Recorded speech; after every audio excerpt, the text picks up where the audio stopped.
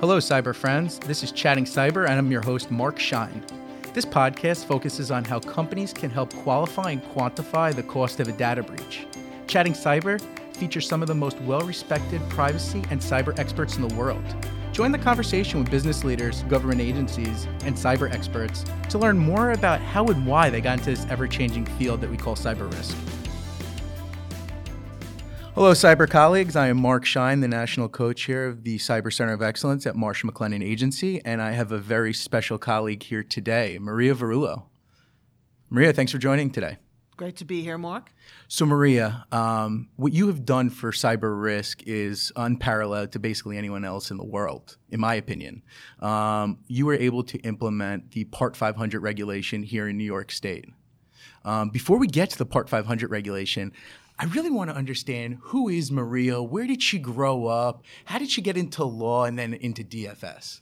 Boy, that's one question with a very, very long answer, but I will try to be as short as possible. I grew up in Brooklyn, New York. Yep. Great place to grow up. My grandparents all came here from Italy. I grew up in a very kind of lower middle class, wonderful neighborhood. There were no lawyers in my family, in my extended family, but I had a great upbringing, and for some reason I was very interested in law school. Yep. Can't really say why or how it came to me, but I did do public speaking as a child. I was interested in kind of, historical and political and current events, and I think that just drove me to being interested in the law. Sure. And so that's kind of my background. And where did you attend law school? NYU. I got my law degree at NYU School of Law. Excellent. So once you graduate NYU, is that when you went to Paul Weiss? So when I graduated from NYU, I took 1 year and had a federal clerkship, which is not an atypical path. My interest was in litigation. Mm-hmm. I was a summer associate at Paul Weiss, and so I actually accepted the job of coming back to Paul Weiss after my clerkship, and that's what I did. And I started at Paul Weiss in October of 1988, and I stayed there for 27 years with 2 governmental posts that I left and came back from within that. Excellent. So tell me a little bit, Maria. I know that you're one of the leaders in protecting women's and human rights. I am. It's one of the things that I'm very proud of in the work that I did. As I mentioned, I was in a very large law firm for 27 years, terrific firm, and one of the reasons that I picked the firm was because of its devotion to the public interest and its pro bono work. And as a lawyer, both a young lawyer as well as a more senior lawyer there, I did a lot of cases in the area of women's rights and human rights. 2 big cases that I did was a very large case where I represented physicians who perform abortions in Planned Parenthood, mm-hmm. And in some precedent-setting cases, and I also represented women who had been sexually assaulted in the former Yugoslavia in an Alien Tort Claims Act case that I tried in the Southern District of New York against Radovan Karadzic, who was the Bosnian Serb leader. Sure. So I've done lots of other work, and I currently do work in my sort of nonprofit activities. I serve on 2 boards, the National Institute of Reproductive Health and also the ERA Coalition. So Maria, with a unique of a background as you had, really what inspired you to get into cyber risk? So really what inspired me to get into it was the reality that cybersecurity was such an important issue that I had to face when I became the superintendent of the Department of Financial Services. So I became superintendent. The governor nominated me in the early part of 2016. And, cybersecurity was such a great risk that our nation was facing.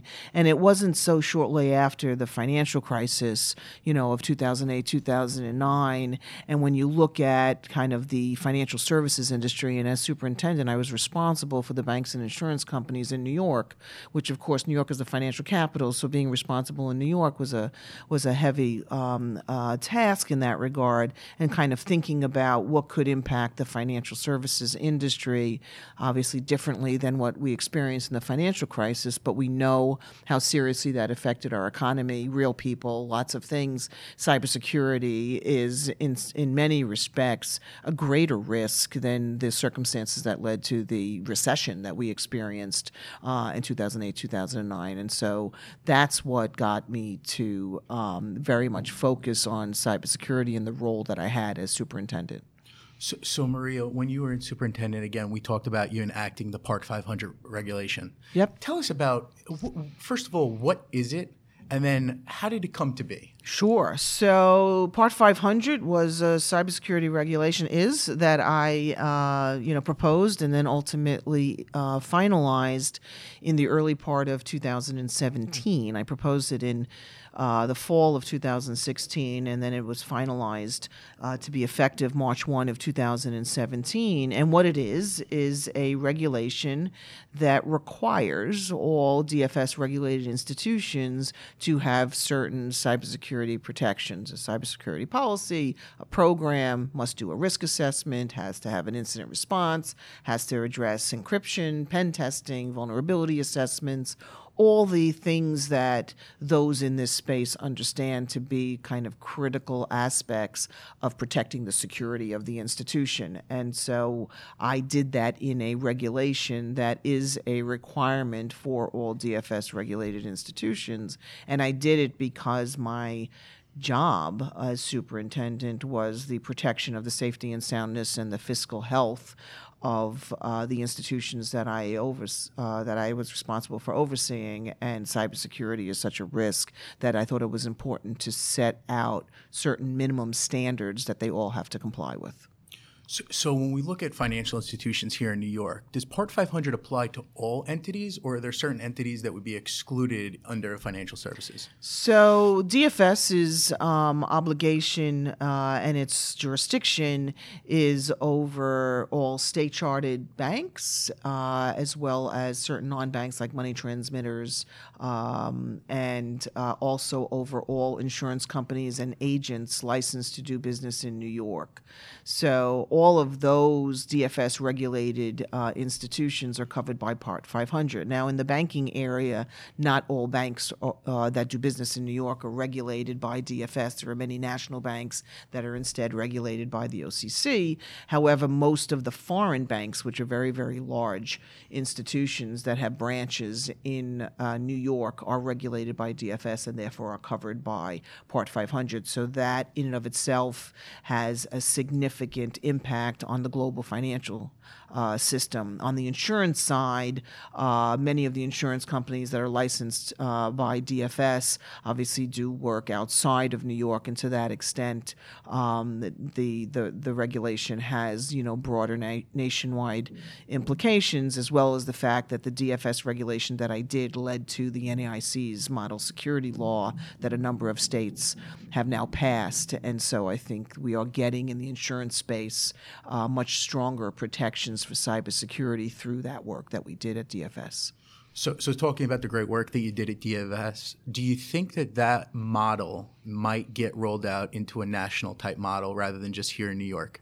Well, as I just said, I think that the work that we did at DFS and the Part 500 regulation, which applies to insurance companies, led to the National Association of Insurance Commissioners passing a model law. So as I said, my regulation went into effect in the early part of 2017, and then I actually urged the NAIC, the task force that was working on cybersecurity, to move forward, and as one of the members of the NAIC, we enacted a data security model law in October of 2017 that is modeled after the DFS regulation, and there have been, I think, close to now 10 other states that have already enacted that model law. So I do think that we are moving towards a national model. There have been other national regulators, including the FDIC, that have commented favorably on the DFS regulation. Mm-hmm. They haven't actually imposed it themselves, but quite honestly, the principles that are encompassed in the DFS regulation are principles that a lot of people are talking about. Absolutely. They may not be actually mandated in particular areas, but they're definitely principles that are being talked about. I couldn't agree anymore. I think, again, the legislation that you were able to pass is one of the most talked about, here in New York, and the fact that it is so highly respected and so highly almost a benchmark now for other types of laws to be passed. Well, I think that would be a great thing. I obviously am biased, but I think objectively speaking, we went through a very elaborate process and had a lot of professionals looking at what was the best regulation to do. I think we accomplished that, and I also think it's important for these principles to be more widely dispersed, both for the protection of the industry and also to provide a consistent framework for companies to have to follow. Sure. So, Maria, I mean, we've spoken about Paul Weiss, what you've been able to do for human rights. Really, Part 500, I guess my question to you, Maria, is you've had such a diverse background. You've accomplished so much in your professional career. How would you like to be remembered? Oh, boy. I'm too young to be having my obituary written right now. But, I just there's still more work for me to do, I guess is what I will say. So I'm not, and to me, and I said this actually when I left DFS and in the statement that I issued when I left DFS, I mean, sort of that was a government service role. And I think, working in the public sector, but also working in the private sector, you can have very, very similar goals, which is if the work that you do actually affects people, like real people, then you've accomplished a lot. And that was what, I felt in the work that I did at DFS. And I always, told my staff, it's like you're always thinking about the people. I mean, real people. I mean, we can get caught up in lawyers, particularly in a very kind of like a sophisticated environment in the kind of legal issues or the business issues, but it's how does all of that affect real people? And if you do that in your life, then I think, at least for me, that's certainly what I would want people to think of me of on a daily basis. Again, my work is not completely done, but if you just think about it in sort of the world, if every person touched one other person every day, then every person will be touched. And I think it's just an important motto to live by. I love it. How can we reach you? So I have my own firm now. I'm doing consulting work, and my website is www.vuloadvisory.com. And I'm sure that if you just Google my name, you could probably find that website as well. Excellent. Maria, before we let you go, is there anything that I should have asked you today that I didn't? Oh, there's probably lots of things, but for purposes of cybersecurity, I think we've covered it. But there's lots of things that I'm interested in, and I'm always happy to talk about if anybody wants to reach out. Sure. Well, thank you for coming on the show and chatting cyber. Great. Thanks for having me.